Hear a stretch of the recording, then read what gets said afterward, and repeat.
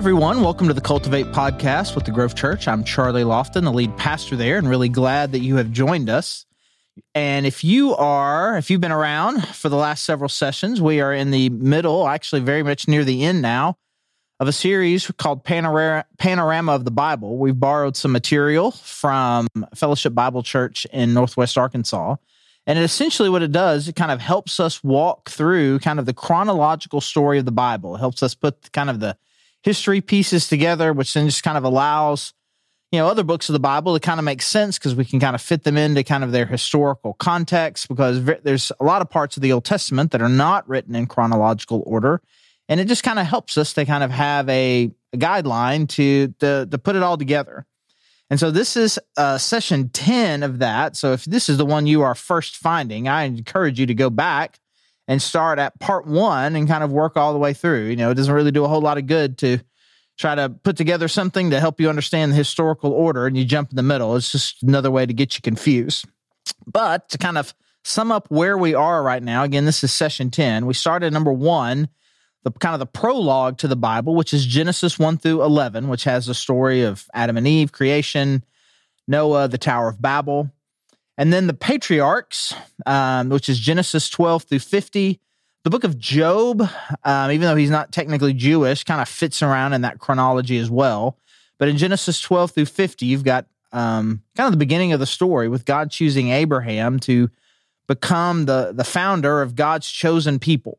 And he has this promise to bless Abraham and to bless the whole world through him. And that blessing passes to his son Isaac. Isaac has 2 sons, Jacob and Esau. It passes to his younger son Jacob. Jacob has 12 sons who become the heads of the 12 tribes of Israel that we will read a whole lot about all throughout the Old and the New Testament. Part 3 is redemption and wanderings, kind of the story of Moses, if you're familiar with that, Prince of Egypt, 10 Commandments, that stuff. The Jewish people find themselves enslaved to Egypt, and God raises up Moses to help them get out. And he goes, confronts Pharaoh, they get out, and he takes them to Mount Sinai where God starts to reveal the law to them. They kind of have this worship moment there. They get to the promised land. They reject God initially and are scared to go in, so they wander around in the wilderness for a while until all the adults of that time pass away and give the next generation a chance. And that gives us Exodus, Leviticus, Numbers, and Deuteronomy. Then Moses passes away and the leadership passes to Joshua, and they finally, at the second time coming to the promised land, they do trust God and conquer the land and reclaim the land that God has promised them. That's number 4, conquest, which covers the book of Joshua. And so once they take the land, they go into this cycle that is often called the sin cycle or the redemption cycle. And we just called it the judges cycle. And what we find here is they're not governed by a king yet. They just kind of have these judges and prophets that kind of represent God to the people. God is their king. And everything's going fine for a while. And then they start to turn away towards other gods. And then when they do that, God punishes them.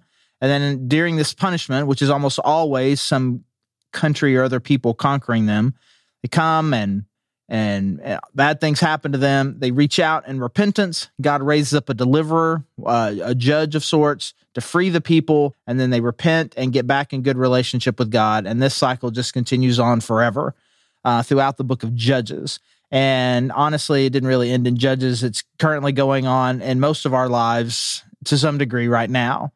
And historically, the books there are the book of Judges and the book of Ruth. Ruth is a story that comes right after Judges. It's kind of almost like a King David prequel. It's just a really cool story of someone who's outside the Jewish faith and their faithfulness to her mother-in-law, and who ultimately then becomes like the great-great-grandma of King David.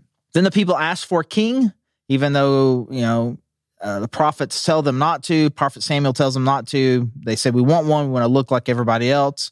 God says, it's going to go bad for you, but I'm going to give you what you want. Part 6 is they have a kingship, but it's a united kingdom. And there are 3 kings under which they have a united kingdom. And that is Saul, David, and Solomon.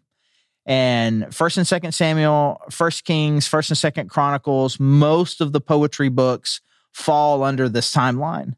But Solomon, the kings, they had all sorts of problems, very, very selfish, very conquering focused rather than God focused. a lot of sexual immorality, and ultimately the kingdom was split after Solomon. His son Rehoboam was a total jerk and really rejected God, and the kingdom was split into two: the northern kingdom of Israel and the southern kingdom of Judah. The southern kingdom of Judah had some good kings. The northern kingdom of Israel had nothing but bad kings. And so we got 1st and 2nd Kings, 2nd Chronicles. A lot of the prophetic books almost all the prophetic books will fall into this timeline. It's very important for you to just kind of look at the little intro. It'll tell you who was king, who was talking to, and can kind of help you set the chronology there. And then after a season, both kingdoms are taken into exile. That's number 8. The exile. Ezekiel, Daniel, a bit of Jeremiah is in there. They are conquered from their land, and God says that even though you're conquered and you're taken out, we're gonna bring you back, which happens number 9, the return from exile. Ezra, Nehemiah, Esther, Haggai, Zechariah, Malachi, those are kind of your main books there. And essentially, God is bringing them back to the land that he's promised, even though they are still a conquered people.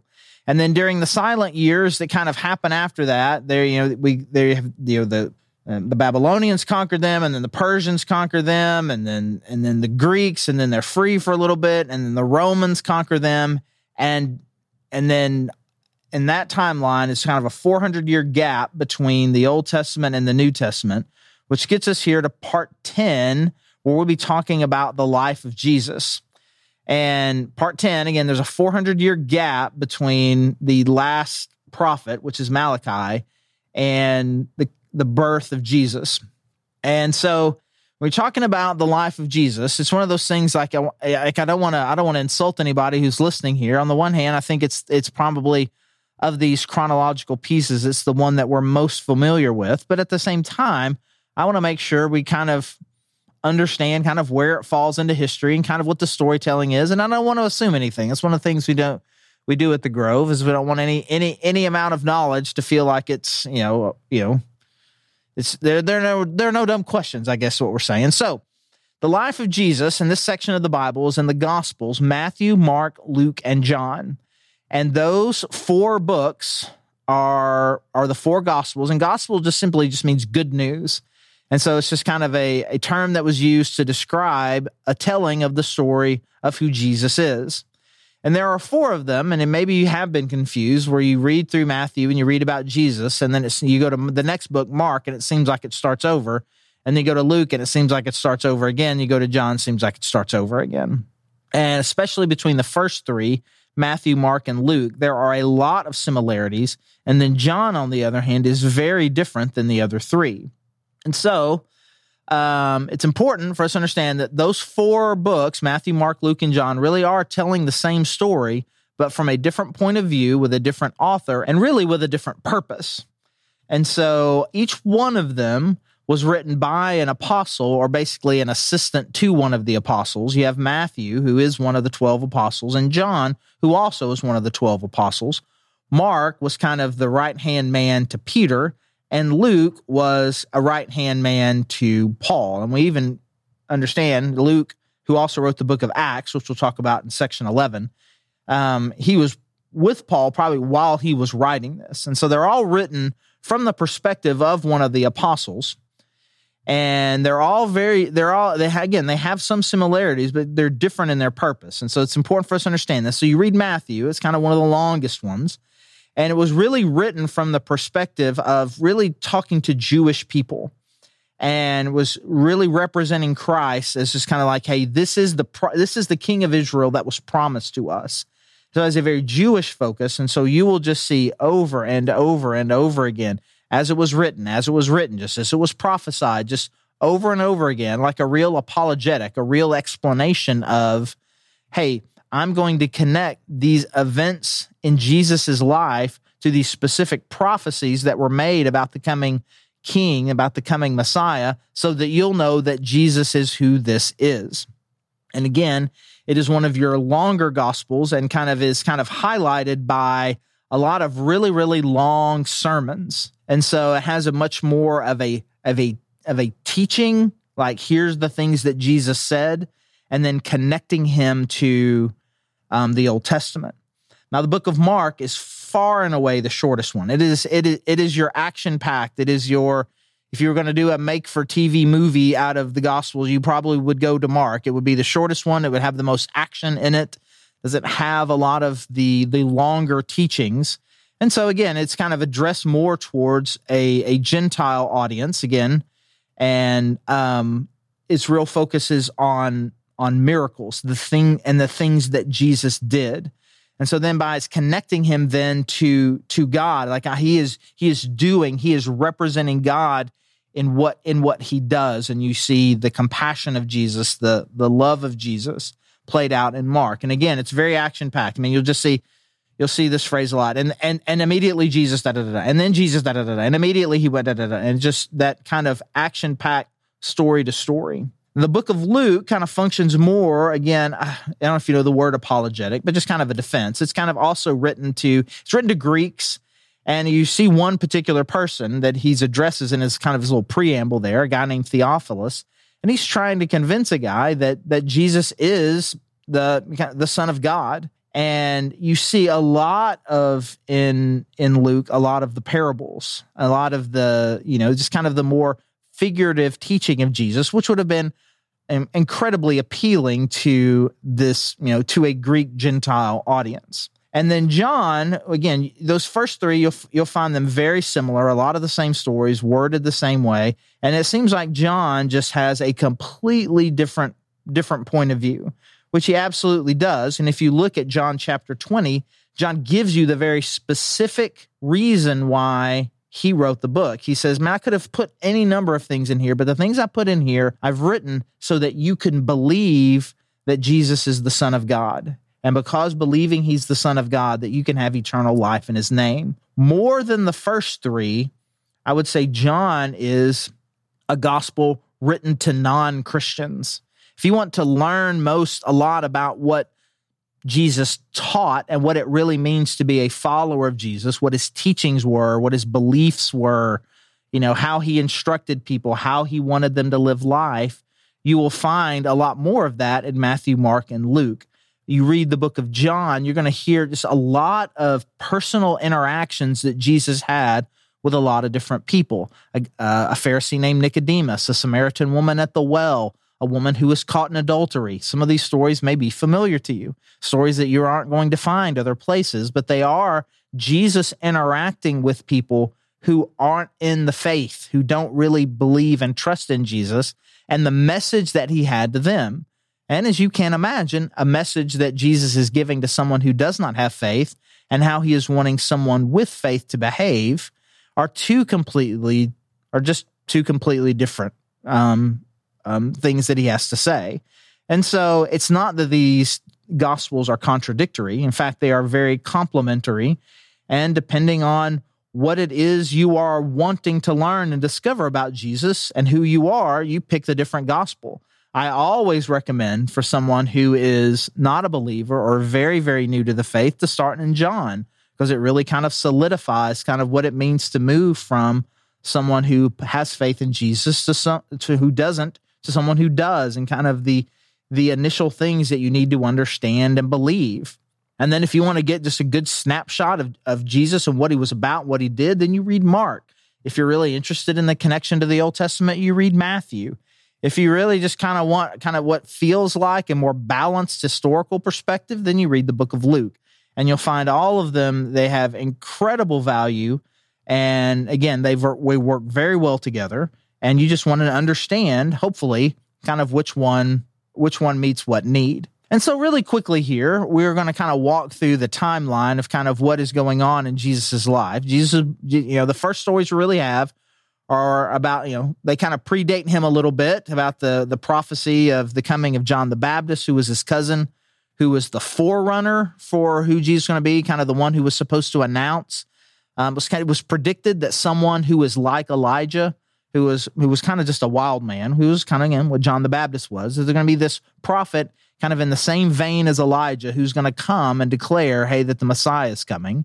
And we hear about, his parents, Zechariah, and then how they get a prophecy that Elizabeth, I dropped it as Zechariah and Elizabeth. You probably noticed he didn't say both parents' names, and then he's going to just try to get out of it. But I'm back. It popped into my brain.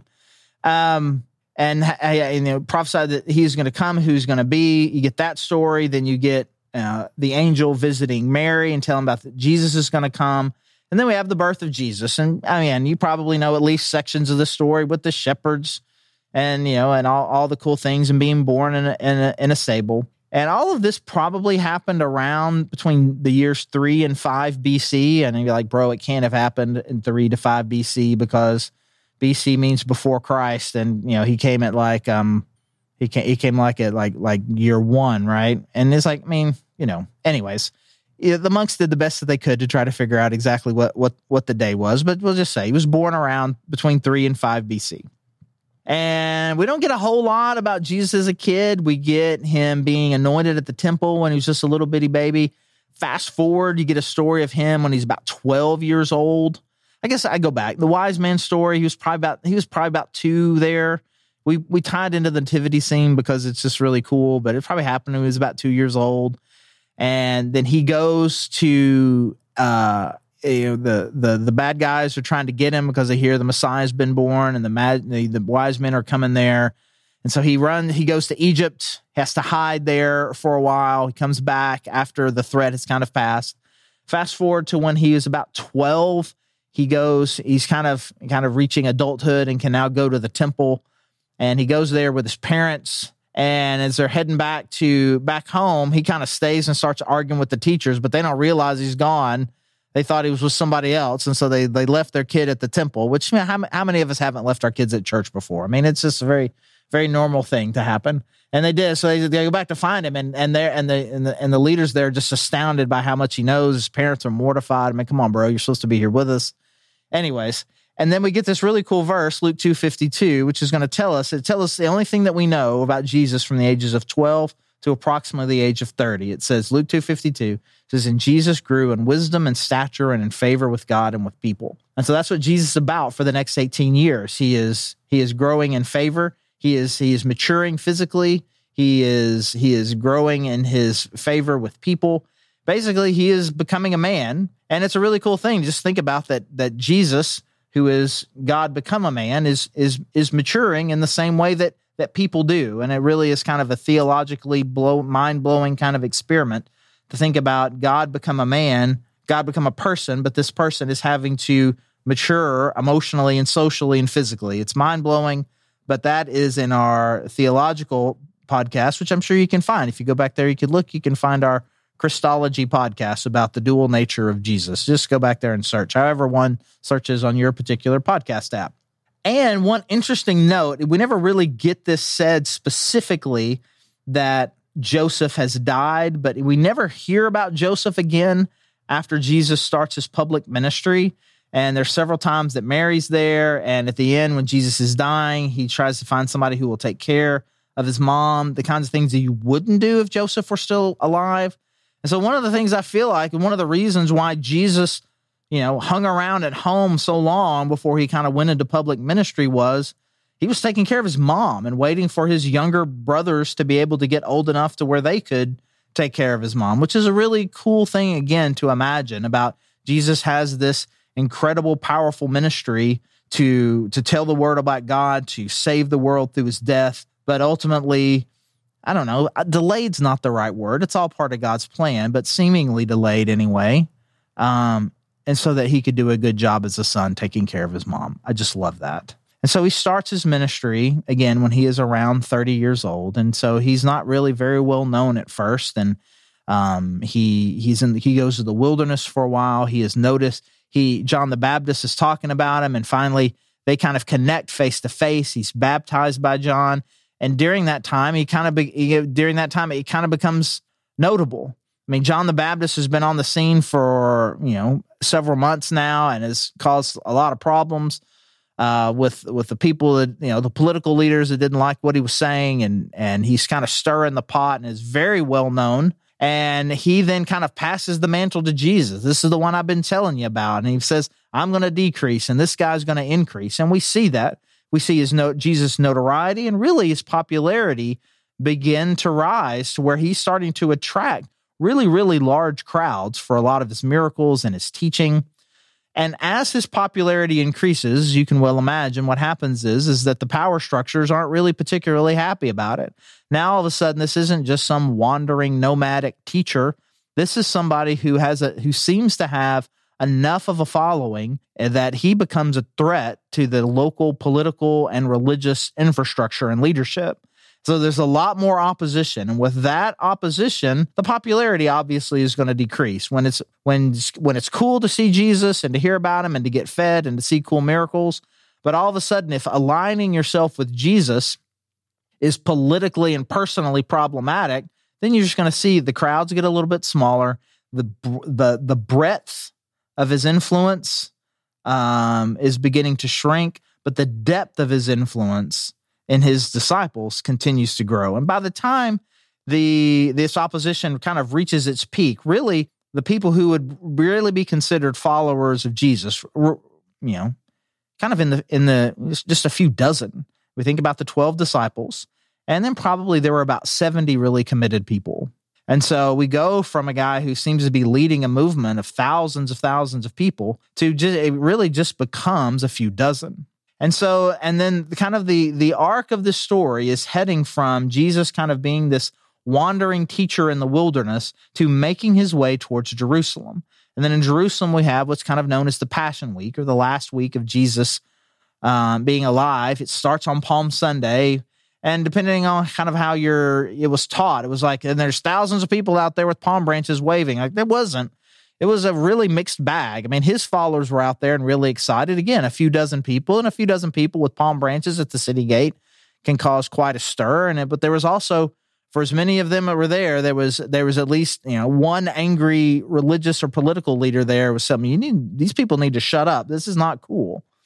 And Jesus comes into Jerusalem, is teaching in and around there, and the problems and the controversy around what he's saying just continues to increase and increase. Meanwhile, one of his disciples, a guy named Judas, is really wanting to push Jesus to kind of, let's declare war. He really kind of had more of a zealot's mindset. And when he thought of Jesus being the Messiah, Jesus being the King, Jesus being the Son of God, really thought of him as someone who was going to push the envelope politically. But it seemed to be that Jesus was conflict averse, really, when it came to political action. He would kind of spar with them theologically, but really wasn't taking that step. And so he betrays Jesus and gives up his private location. And it really is, no matter how you look at it, it's an act of betrayal. But really, most likely, from Judas's perspective, he didn't really understand who Jesus was trying to be, and was trying to light a fire to make something happen that Jesus didn't want to happen, which is to start a political revolution. But in the process, he did initiate the thing that Jesus did come to do, which was to die as a sacrifice for his people. And so then the Passion Week happens. He is arrested there in the Garden of Gethsemane. He has multiple trials. He is tortured. He is ultimately sentenced to death. He carries his cross and is executed on a Friday. On the third day, Friday, Saturday, Sunday being the third day. On the third day, he comes back to life.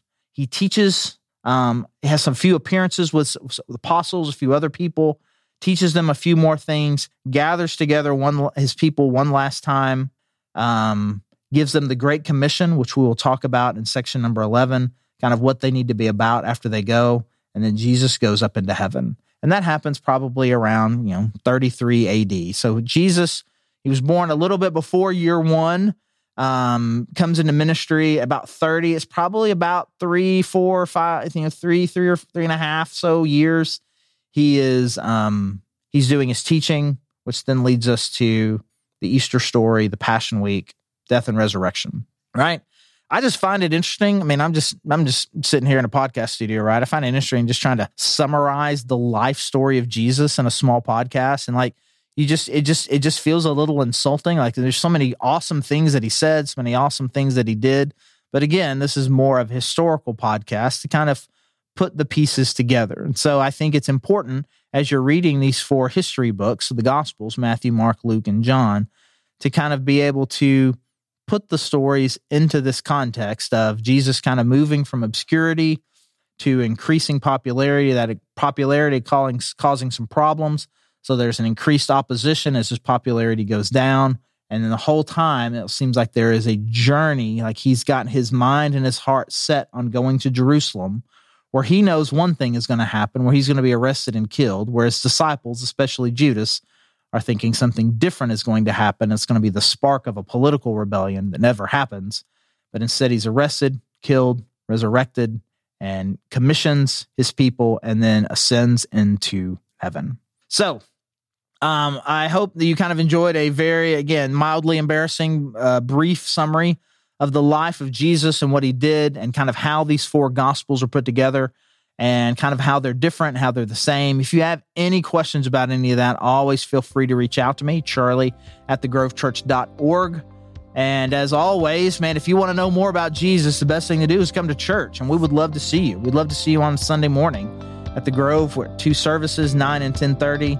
If you can't do that because you're not local, we are always streaming our second service, our 10:30 service. You can join us online, and you can find out all the information about all of that you need to at thegrovechurch.org/connect. Again, this is Charlie Lofton, the lead pastor there, and thank you so much for joining us.